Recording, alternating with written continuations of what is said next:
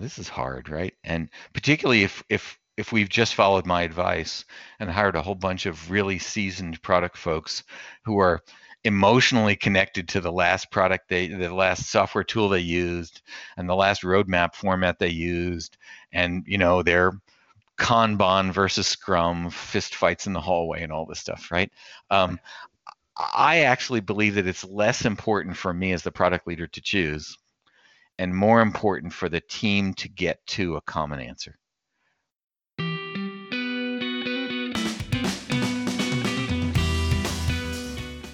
Hey, I'm your host, Cyrus Shirazian, and welcome to PM Hub Podcast, a show dedicated to bringing you fresh and unique insights from product leaders and tech entrepreneurs. All right, Rich, welcome to PM Hub. Great. Thanks so much, Cyrus. Awesome. So I'm really excited to chat with you about this topic today, Rich. So first, I'm curious to know from your perspective, who is a product leader and how does the reporting structure look like? Yeah, it varies a lot from place to place. I think there's no consistency here. So I've grabbed the label product leader because there doesn't seem to be any particular HR designation that means what I mean. So for me, a product leader is anybody who directly manages a team of product managers. They might have a couple of designers or some other folks in there, some prod ops or whatever. But I'm specifically not thinking about people who run big engineering organizations with a little bit of product on the side. So if you have 85 developers and 4 product managers, I'll call you a VP of engineering or CIO or something. So product leaders, lots of titles: group product manager, director, VP of product, chief product officer. Really hard to tell. So I generally go with show me that you've got some product managers working for you, and then I'll put you in the category of product leaders, because at that point I think we know we have a lot to talk about. That's right. That's right. Now, if you were to break it down, what are the main sets of challenges for product leaders that are different from managing, individual products? Yeah, good, really good, and something I've thought a lot about, because when you move up into the product leader job, you're really not going to be doing very much product management per se. So I had sort of ticked off 3 or 4 things that are the ones that I expect product leaders to do, again, distinct from the product managers who work for them. The first one really is sort of designing and building and nurturing your product team. Who do you need? How are you going to get them? How are they organized? A second thing on my list is to make sure that the company has a product strategy. It isn't necessarily true that the product leader has to be the one to make that product strategy, but I know it's going to go really badly if we don't have one. So how do we make sure that there's actually some product strategy, maybe some tooling underneath that, or OKRs? Third thing for me is there's a tremendous amount of work I think we as product leaders do to build good cross-functional collaboration, to build bridges out to the marketing folks and the sales folks and the development teams and the operations and finance. How do we make friends and influence people? Because we all know that product management has no authority, and it's only got responsibility.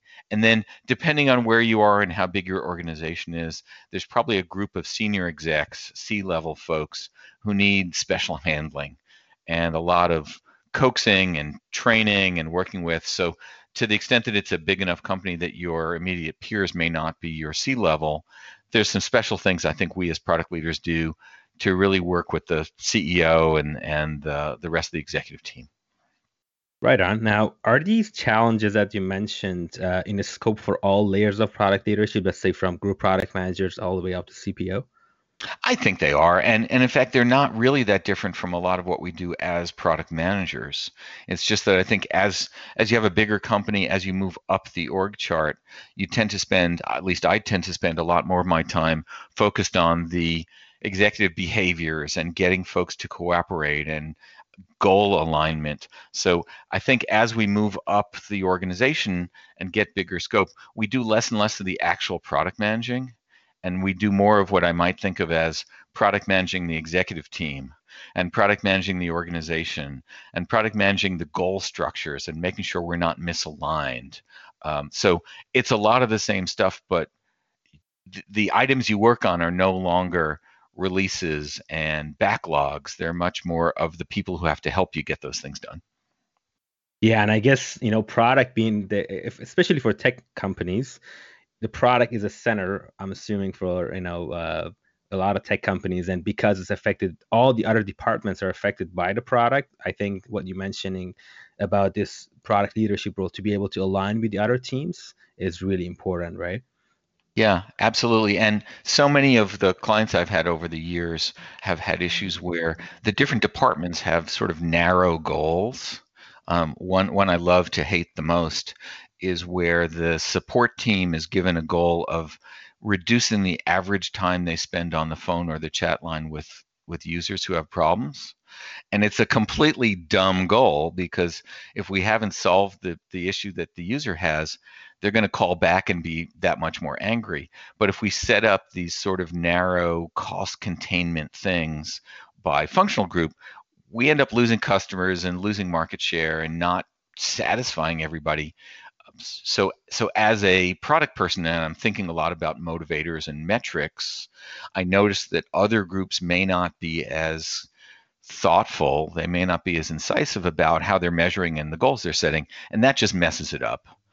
One other one on that theory that I come across a lot is where let's say we're a software product company, we make packaged software, and we're going to make an awful lot of money by selling more copies of the software we packaged. This would seem obvious. But if we give our sales team an incentive where they get paid the same amount for bringing in some big special deal for some big weird one-off contract bit of programming, you know what? That's what they're going to do. And we're going to discover that we don't get any of our products shipped or sold because we keep getting all these crazy special one-offs coming in that make us look like a professional services company because we've incorrectly set the goals or the metrics for our sales team, and they're doing what we pay them to do instead of what we want them to do. So, again, if we put our organizational hats on as product leaders, we're going to notice all kinds of folks around the company doing things that probably aren't the right one. And instead of getting angry at them, I think the first choice we want to make is to look at how we're paying and rewarding and measuring them and seeing if we're doing the wrong thing. Mm. That's such a good point, and I'm sure we're gonna talk more details about this one later on. Now, Sure. but let's unpack each of these four challenges, Rich. The first one is about designing, building, and nurturing a product team. So, what is that all about? Well, I think if I'm going to be in charge of a team of product managers, and again, maybe I have some designers and some other folks on that group, I have to figure out how many I need. I have to probably justify that to somebody on the finance side or the executive team. And then we have to sort of stack them up against the right sets of problems, against development teams, against markets, who knows. And then as well, I have to have a plan for who I'm going to hire and at what level. I know that if we hire a whole product team full of newbies and first time product managers who've never gotten their noses bloodied out in the marketplace, we're going to be spending a lot of time mentoring and teaching and coaching and doing the basics. If we bring in a whole team of subject experts who, by the way, know a lot about the product but nothing about product management, there's going to be a tremendous amount of wrestling between whether those folks truly know the perfect answers because they've used the products, or I can convince them to go out and do a bunch of research and validation and finding out what the rest of the market wants. So when we fill up our product team, how many do we need? Where do they come from? How do we recruit them? How do we mentor them to get the right stuff? I think is an essential element. Otherwise, some HR person is going to randomly give me some recs and some job descriptions for things that are wrong. Yeah, yeah, that's a really good one. Now, is there a ratio between, let's say, on a product team, there's developers and designers and PM? Is there a ratio between developers and PMs? That's hard, and it depends a lot on the state of your company and where you are in the evolution. So I don't think there's a magic number. For relatively mature products where we've been in the market for a few releases, one of the numbers I usually grab is a sort of 1 to 10 ratio as the max. But the 10 here, I'm not just counting developers. I'm thinking of everybody who I would put in the maker category: designers, DevOps, test automation, tech writers. So if I count up all the folks on the truly making things side of the house, including developers, I think we're probably not serving them very well if there's more than 8 or 9 or maybe 10 of those people for every product manager, because we're not just writing stories. We're supposed to be out in the market figuring out what's true, what's really going to matter. If you're in a really early stage company or you're still doing first round validation, then maybe it's one product manager, one designer, and one senior architect on the dev side who go out together for 3 months or 6 months and figure out what the market needs. And if you're in a very late stage company, I think if you've got a set of products that you're, doing cash harvesting on, they're cash cows, then maybe it's on a dollar basis. Every product manager has a $10 million quota. I don't know. So I think it depends a lot, but certainly when I see a company with 20 or 30 developers for every product manager, I know they're failing. I don't even need to talk to anybody. That's just, we've run off the edge of capability. Yeah. Yeah. In terms of like you mentioned on hiring side, and what do you think is a good strategy as a product leader when it comes to hiring, their strategy for hiring? Well, I don't know. Again, varies with situations, but I tend to go first looking for senior product managers who've been product managers before. And a few reasons for that. One is I think it's way easier to learn a new market or a product than it is to learn how to be a product manager. So I see a lot of folks who make this sort of fundamental error on my part. They say, oh, we're in the I don't know, we make 6-factor authentication systems, right? And nobody in the world can understand 6-factor authentication unless you've got a doctorate in authentication science. And so we're going to go out and get a bunch of subject experts or PhDs who've never done product management. We're going to give them a product manager badge and send them into battle. That just seems wrong to me. So first I'm looking for, if I can, folks who've been around the block, who've been product managers, and for whatever reason want to do it again, because I think a lot of smart folks do product management for a while and they quickly figure out it's not their favorite thing. But you've been and done it before, brought a bunch of versions or releases out on some products that matter. So I'm going to go there first. And I generally try to separate B2B folks from B2C folks, because I think B2B world's very different from the mass market consumer. So if I were at a B2B company, as I usually am, I'm looking for somebody with a few years of experience as a product manager on a B2B product. If I've got enough of those on my team, I might bring some young, bushy-tailed, excited new product managers in, because I'll be able to pair them up and maybe have some mentoring relationships there. And I might put a subject expert on the team, but I'm going to be watching them pretty carefully, because I think there's a whole series of mistakes that subject experts make in their first product management job, and I'd rather have them make it in somebody else's shop on somebody else's product. So, again, a balance. If it's a brand new space, maybe there's nobody with experience, but I would say if you've worked on ERP systems, then you can certainly understand network security. You can understand AI and machine language. You can understand, big data flows and data lakes and ETLs, whatever. I don't think I need to get someone who's been on the very same product or very same market, but give me some adjacencies. Yeah, no, that's fair. Now, on this topic, I've noticed quite a number of product leaders making hiring calls purely on direct similar past experience solely. So I'm curious to know, what are your thoughts on this? Wouldn't having someone with fresh eyes and a product initiative likely bring more innovation or out of the box thinking to it? I think there's a mix here. So I believe, for instance, I do a lot of work the last couple of 3 years around machine learning and AI and natural language processing. That's pretty hard stuff.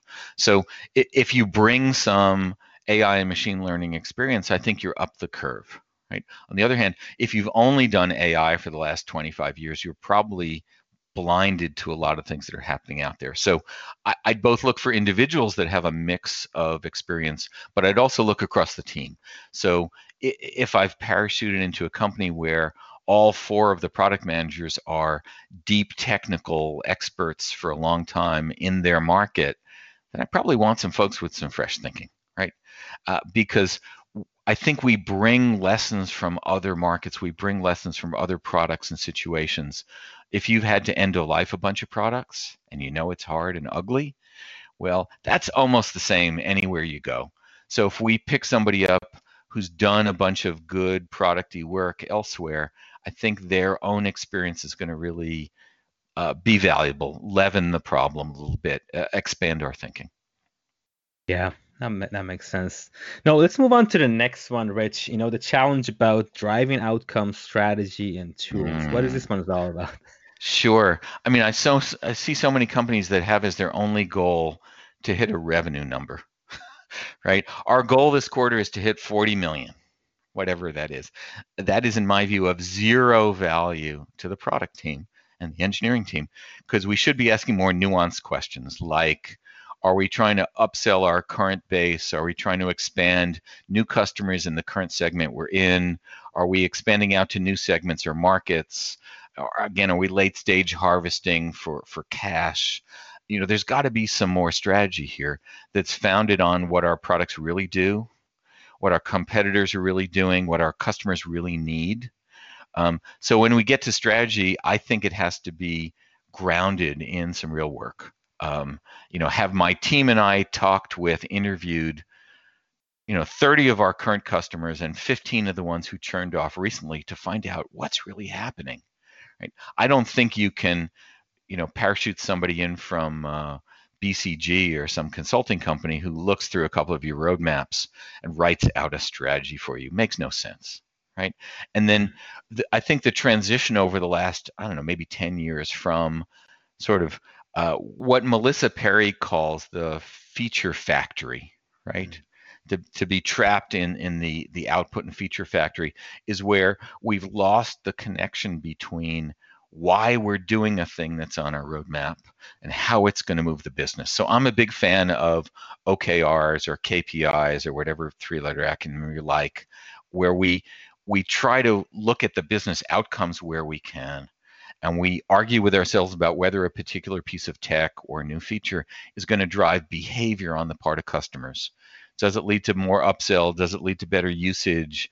Can we reduce our churn by addressing the 3 or 4 issues that people raise when they quit our service? Right? I'm always looking to tie why it matters and who it matters and how it's going to make us money with what we're building. So depending on how you look at those driving of outcomes, you might have an OKR-driven roadmap that really calls out what we're trying to move. Right. And then, of course, once you've got a strategy, once you've got some outcomes, you can work on things like tooling. I don't particularly think that any one software package that's designed for product managers is going to give you a strategy or convince your executives that you're right. So, I put the tools and the software later in the process, whereas the strategy and the outcomes come first. What do we care about? What matters? Now, again, back to the previous point, I don't know that the head of product, the product leader, has to be the person to think about that and get the answer. Maybe you've got a bunch of really smart folks in the company. Back pre-COVID, I would take them all out for drinks and lunch and let them all give me the smart answer and give them credit for it. So we got a good strategy. I don't have to be the ego-driven guy who, thumps his chest and says I'm the smartest kid. But if we don't have a strategy, I know every one of my product managers is going to fail. Yeah, no, for sure. Now, a point on OKRs you mentioned, like who is in charge of setting these OKRs, and how do you balance between customer objectives and or like let's say user, if that's the case, versus the business objectives? I think OKRs is really a distributed problem, but if we don't get it right, then the product team fails. So if I'm the most senior product person in the company, it's not officially my job to make sure everybody has the right OKRs, but I know what happens if they don't. So I end up spending a lot of my time gently lobbying and mentoring and coaching and whatever other verbs we want to use here, so that the sales team's OKRs and the marketing team's OKRs line up and make some sense, and that the customer success folks aren't trying to push people in a direction that the product's not going. Right. So, distributed problem on the product narrower side. If we're thinking about specific product OKRs, I think we as the product managers probably should be driving those with good consultation from everybody else, because we need to know how our products are supposed to succeed. And if somebody gives us a dumb set of OKRs, we're going to either ignore them and not get our bonus, or follow them and take it in the wrong direction. Good example here is where some of our customers are churning off because we sold them the wrong solution and it's never going to work for them. And some of our customers are churning off because they're trying to do the right thing, but we've got some product failures. So we don't want to necessarily have an overall churn goal if that's going to take us in the wrong direction and have us keep customers who are just going to be unhappy. So, let's think deeply about what we're trying to accomplish. I see a lot of companies that spend a whole year arguing about whether they should have OKRs, and then they spend like 4 minutes choosing the OKRs, and they're completely wrong and dumb and lead us in all the wrong directions, right? That's the wrong mix of effort here, right? Everybody should be doing some kind of quantitative goals, but let's really argue, let's fight hard about what we're trying to accomplish and how we're going to measure it so we don't waste our time. 100%. Now, on the part about balancing between, customer objectives versus business, I'm curious to hear your thoughts as well. Yeah. And remember, I come out of a lot of enterprise experience, right? So not just B2B, but big B2B with small numbers of customers who wave big, lots of dollars or whatever currency we're in. And so there's always, always, always the pressure from the sales side. We've heard this conversation 1,000 times where, Deutsche Bank is going to sign for 2.4 million euros, but all they want are these 2 tiny little enhancements. How hard could they be? They're probably only 10 lines of code, right? But it turns out one of those 2 means re-architecting the whole company and everything we've built over the last 3 decades. And so, there's this, I think, fine horse sense that you need as the head of product to decide which of these deals I'm going to throw myself in front of and stop, and which ones are going to go forward. So, good collaboration with sales, a real understanding that some deals won't happen no matter how big they are.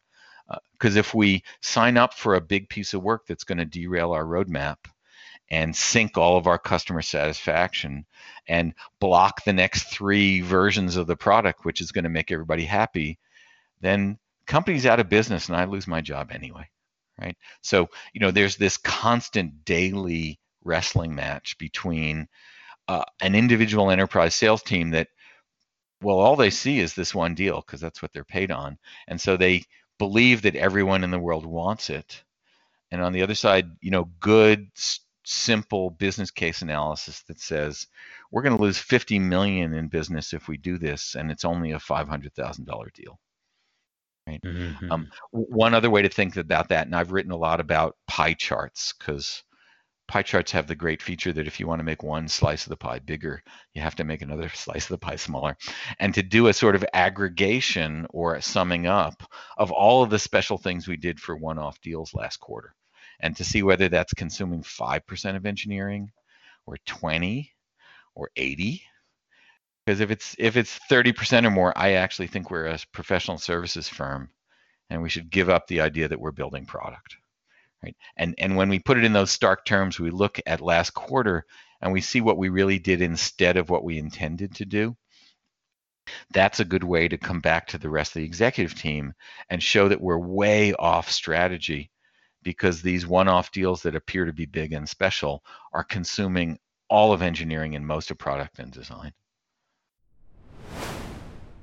Like what you hear so far, make sure to never miss an episode by clicking on the subscribe button now. This podcast has been made possible by listeners like yourself, and I'm thankful for your support. Now, let's get back to the show. Yeah, no, I love how you broke it down. Thanks for that. You touched upon the tools, Rich. Now, I'm curious to know, how does a product leader go about standardizing processes across multiple product teams? This is hard, right? And particularly if we've just followed my advice and hired a whole bunch of really seasoned product folks who are emotionally connected to the last product the last software tool they used and the last roadmap format they used, and their Kanban versus Scrum fist fights in the hallway and all this stuff, right? I actually believe that it's less important for me as the product leader to choose and more important for the team to get to a common answer where that's true. So To say I don't care is overstating it, but I don't think the tools drive the job here. So if 3 of the 5 folks on my team were using the same, ticketing system or customer input system or road mapping tool, I'm happy with whichever one they like, and everybody's going to get on board. It does make it much easier if everybody on the team is doing similar work with similar tools. So we're going to confuse the sales and marketing folks if every product has its own format and structure for what's happening next, or they have to look in 6 places. So I think there's a lot of value in common tools and alignment, but I would really back off and say, if the folks on my team have strong preferences, we'll go with that for a starter. Mm-hmm. Yeah. No, I love how you've said, just like leaving, having open dialogue between them, and then they figure it out, right? So That's right. I think, And then at the far end, we know that the engineering team won't use anything that we picked from the product management side. So if we don't have an output to Jira or whatever their ticketing system is, they're going to ignore everything we want. So there's some minimum technical requirements here. But I, for instance, don't expect my product managers to use Jira as a product tool because it would be terrible. So, what are we going to do to capture good customer input, to weight different parts of the model, and then we're going to just transform it somehow later. yeah, no, that's fair. I was talking about the next challenge, Rich, on around growing cross-functional collaboration. Uh, Yeah. this is again, I think this is leader level material. Now, every product manager does this, but maybe not everybody on my team spends a lot of time on it. We know that if marketing isn't paying attention to what we're building and shipping and releasing, then nobody's going to find out about it. And if sales doesn't have the right incentives to sell it, nobody's going to take it. And if support isn't excited and trained and has good FAQs and escalation paths, then our customers are going to suffer. So, lots of things we have to do here to build cross-functional collaboration.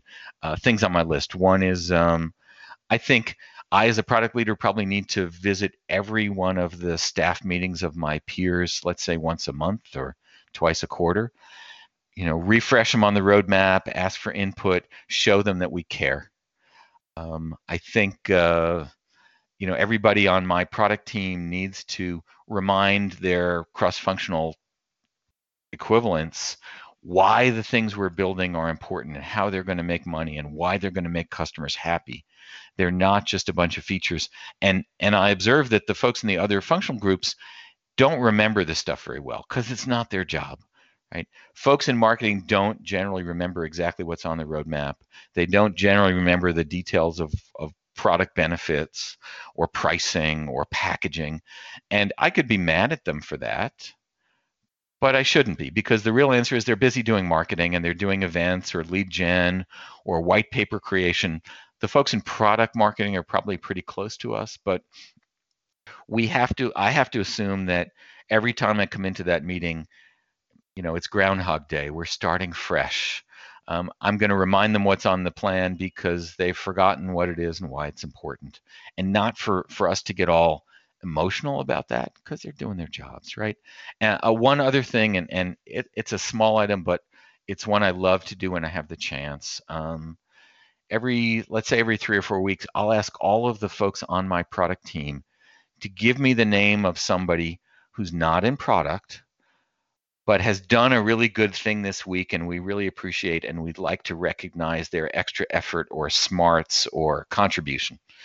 And I collect those and I ask my team to give me the one sentence. And then I send an email or a Slack or whatever it is, not to that person, but to their boss, and saying, hey, Sally Sue on the tech writer team, above and beyond, she did this really good work for us. We're really pleased that she's on our version 6.0 team. And the next time we put a team together, we'd really like Sally Sue because she's somebody who does great work and we respect, right? And that has a tremendous amount of side benefit. One, because her manager is going to call her in and thank her. Gosh, is that rare? Second, she might just get that approval or raise or tap on the shoulder that causes good people to get promoted and rewarded and bonused.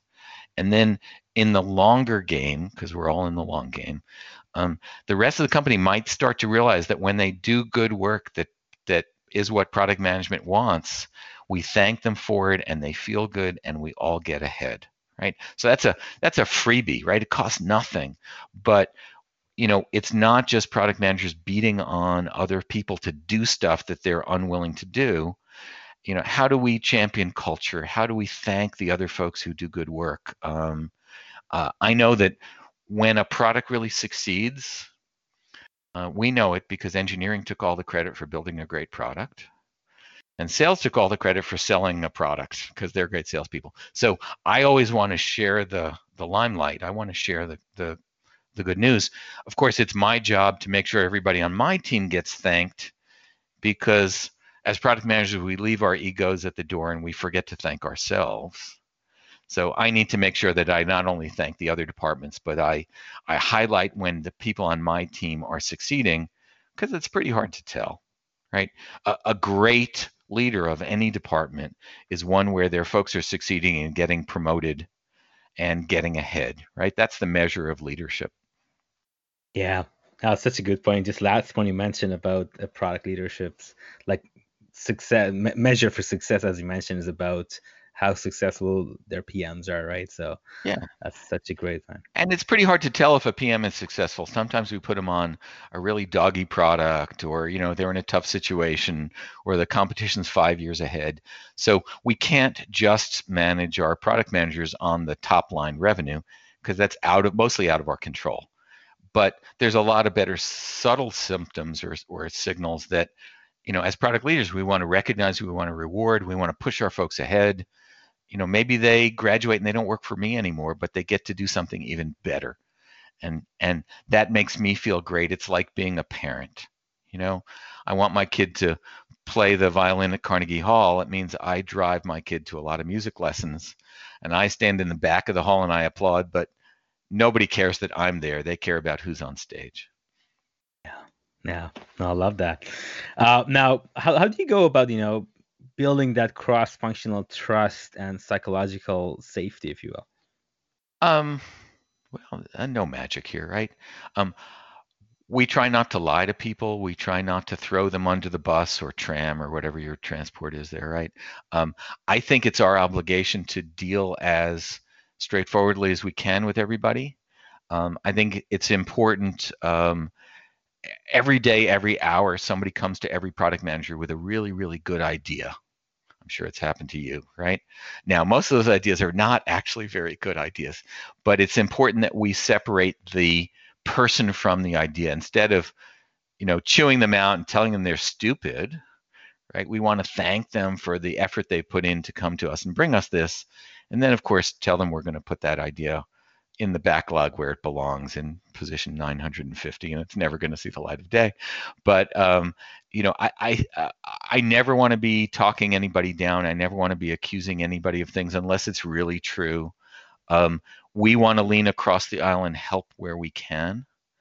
And I think we as product managers, because we're really very cross-functional, we have the opportunity to explain to lots of other departments why departments they're not happy with are actually doing okay.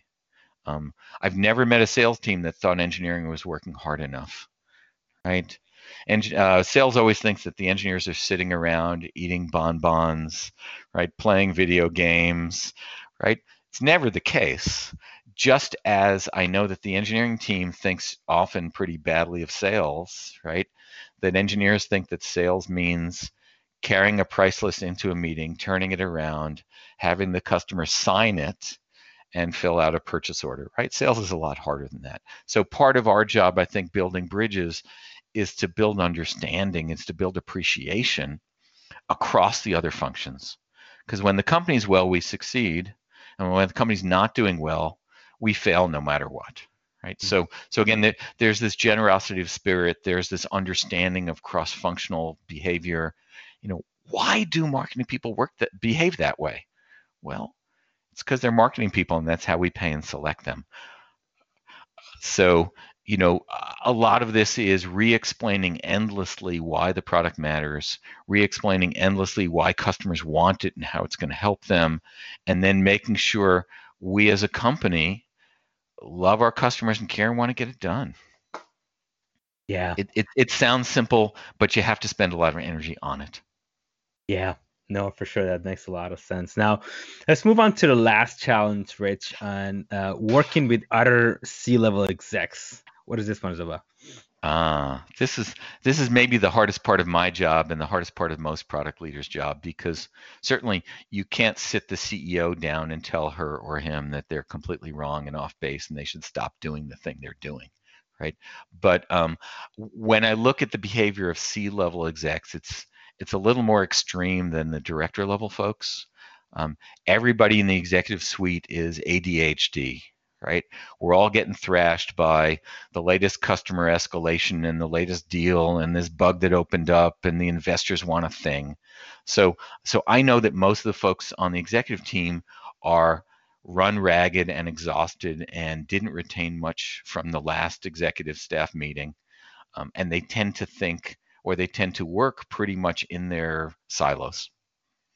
And so as the person on the executive team with the least staff and the smallest budget and really nothing at stake, I'm going to try to work with the rest of the executive team to make sure our executive level goals are aligned. That sometimes I will take the other side of an argument that somebody on the team has because I feel like they're being outgunned or spoken over. So I'm often trying to get the other voices in the room to speak. Sometimes we need to change the way we run our strategy sessions or our weekly staff or whatever. I think as product leaders, we're really attuned to how the different departmental folks feel and think. And it's easy in the C-suite to send down edicts and demands for folks to do stuff. But we may be some of the people at the table who really understand what's happening and how the reactions are going to be when we change strategy radically or let a whole division go or acquire a competitor and put some of those folks on top of our own teams, right? So, there's a lot of organizational dynamics. There's a lot of soft skills, and these meet the revenue issue. Again, back to your original question.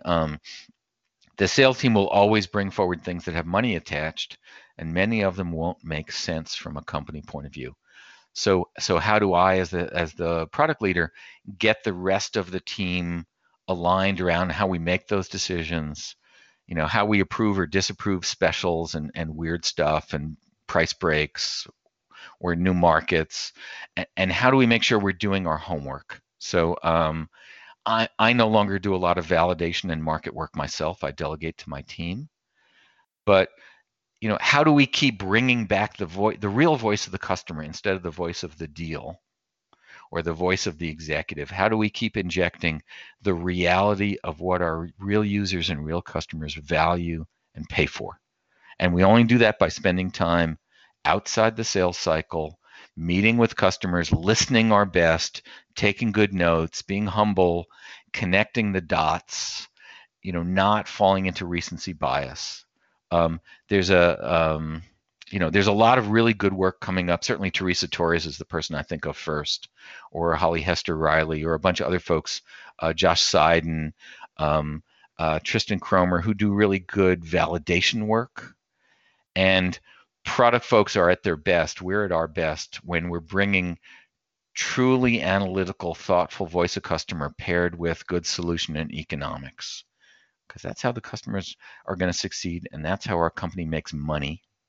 And if either of those fails, then you get to work somewhere else pretty soon. Yeah. No, that's exactly it. Now I'm curious to know, what if a product leader's seniority level is not the same as a C-suite? What if there's a VP or director of product and then it goes directly, there's no CPO, it goes directly to CEO from there? What can they do when it comes to a situation that the seniority is not the same? How can they handle? Yeah, I'm not sure that the title matters here. I think working directly for the CEO is the key thing. Because if you're layered down, if you're 2 layers down in the development or the engineering organization, then there's no one at the executive table necessarily who's going to be pushing the product point of view.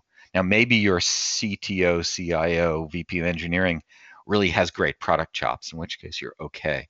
But when I see an executive team and there's no product person at the table around that big circle, then I'm expecting them to be making a lot of shorter term, maybe not so well thought out choices that are going to bite us later. There's a lot of mortgaging the future that's easy to do if you're not thinking from a product point of view. Hey, we need to make more money, let's just raise prices. Or we're late on our next major release, we can probably skip a bunch of the testing and keep it on time, can't we? Right? Those are not the way to keep a long-term happy set of customers for a software firm. And so, I think it's about showing up. I think it's about buying credibility. If you can get the VP title, I'm always happier with a VP title because you get 5 times as much stock options as with a director title, right? but it's really about convincing the rest of the folks around that executive table that your point of view is well understood, that you bring real value, that you're seeing what's going on. You as a product leader, I as a product leader, we're selling our credibility to the rest of that senior staff. And if we don't have any, it doesn't matter what title we take. And if we have that credibility and we get in there and we push for the right outcomes and the company thrives, then I think you get to go back and ask for a better title. Yeah. No, you got it there. Thank you so much for Sure. unpacking that. Now, Rich, where can our listeners hear more about your work? Well, luckily, I bought a domain in 1993 that's the same as my last name, Okay. which is only important because there's 26 or 30 million people in the former Soviet states with my last name, and none of them got there first because I was there first. But there's about 20 years worth of blog posts on my website. It's www.mironov.com. There's maybe 100 recorded talks, a bunch of podcasts. This will go up there as soon as we get it released. I try to write, one thought piece a month. So that's like 1,000, 1,200 words on something that's coming up a lot in my coaching sessions or that I see. So my goal is one useful thought per month that people can get off the newsletter, off the website, wherever it is. Awesome. It's all for free. We're all paying it forward. Anything I can do to keep somebody else from making the mistakes that I that's good happiness for me. That's awesome. Thank you so much, Rich, for coming on the show and talking about product leadership beyond managing PMs. It's my pleasure, and thanks, and I look forward to hearing this live. That's it for this week's episode of PM Hub Podcast, guys. Thanks for listening. If you like this show, feel free to share it on LinkedIn, social media. Leave a 5-star review so we can reach more audience. And if you have any suggestions, definitely reach out to me. My email is cyrus@productmanagerhub.org. Now you can get all the tips and action items of this show for free at this bit.ly link I'm going to give you. It's bit.ly/PMHub23.